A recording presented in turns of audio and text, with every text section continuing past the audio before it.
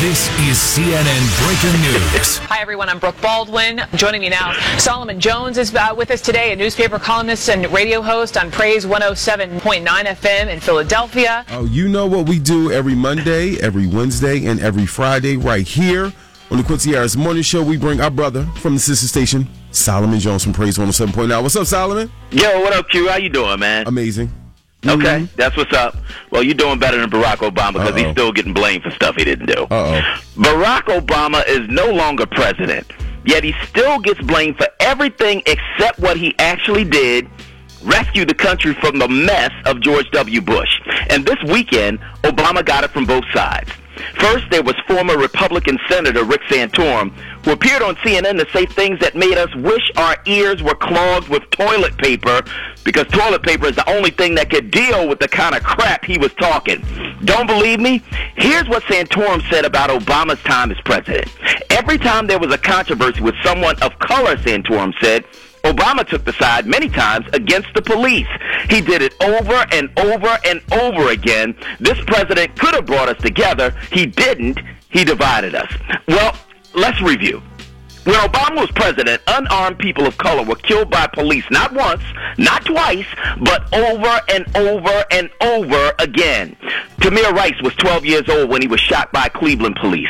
Eric Garner was selling loose cigarettes when he was choked by a cop on the corner. Walter Scott was running away when he was shot in the back by a cop. Terrence Crutcher had his hands in the air when he was shot by a cop near his vehicle. What was Obama supposed to say? That shooting children and unarmed people was the best that America could do? No, he was supposed to do the same thing he did when mostly white children were killed tragically in Sandy Hook. He was supposed to stand up for the voiceless, and that's what he did.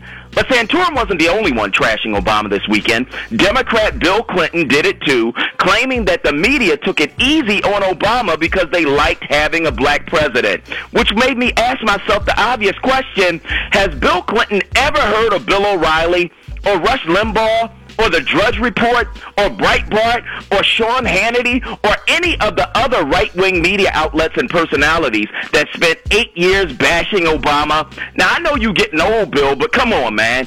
Obama had media lined up against him that you never had to worry about. And Rick Santorum, racism is not Obama's fault, but I'll tell you what is. It's Obama's fault that America still has an auto industry because Obama bailed out car makers after Bush ran the economy into the ground.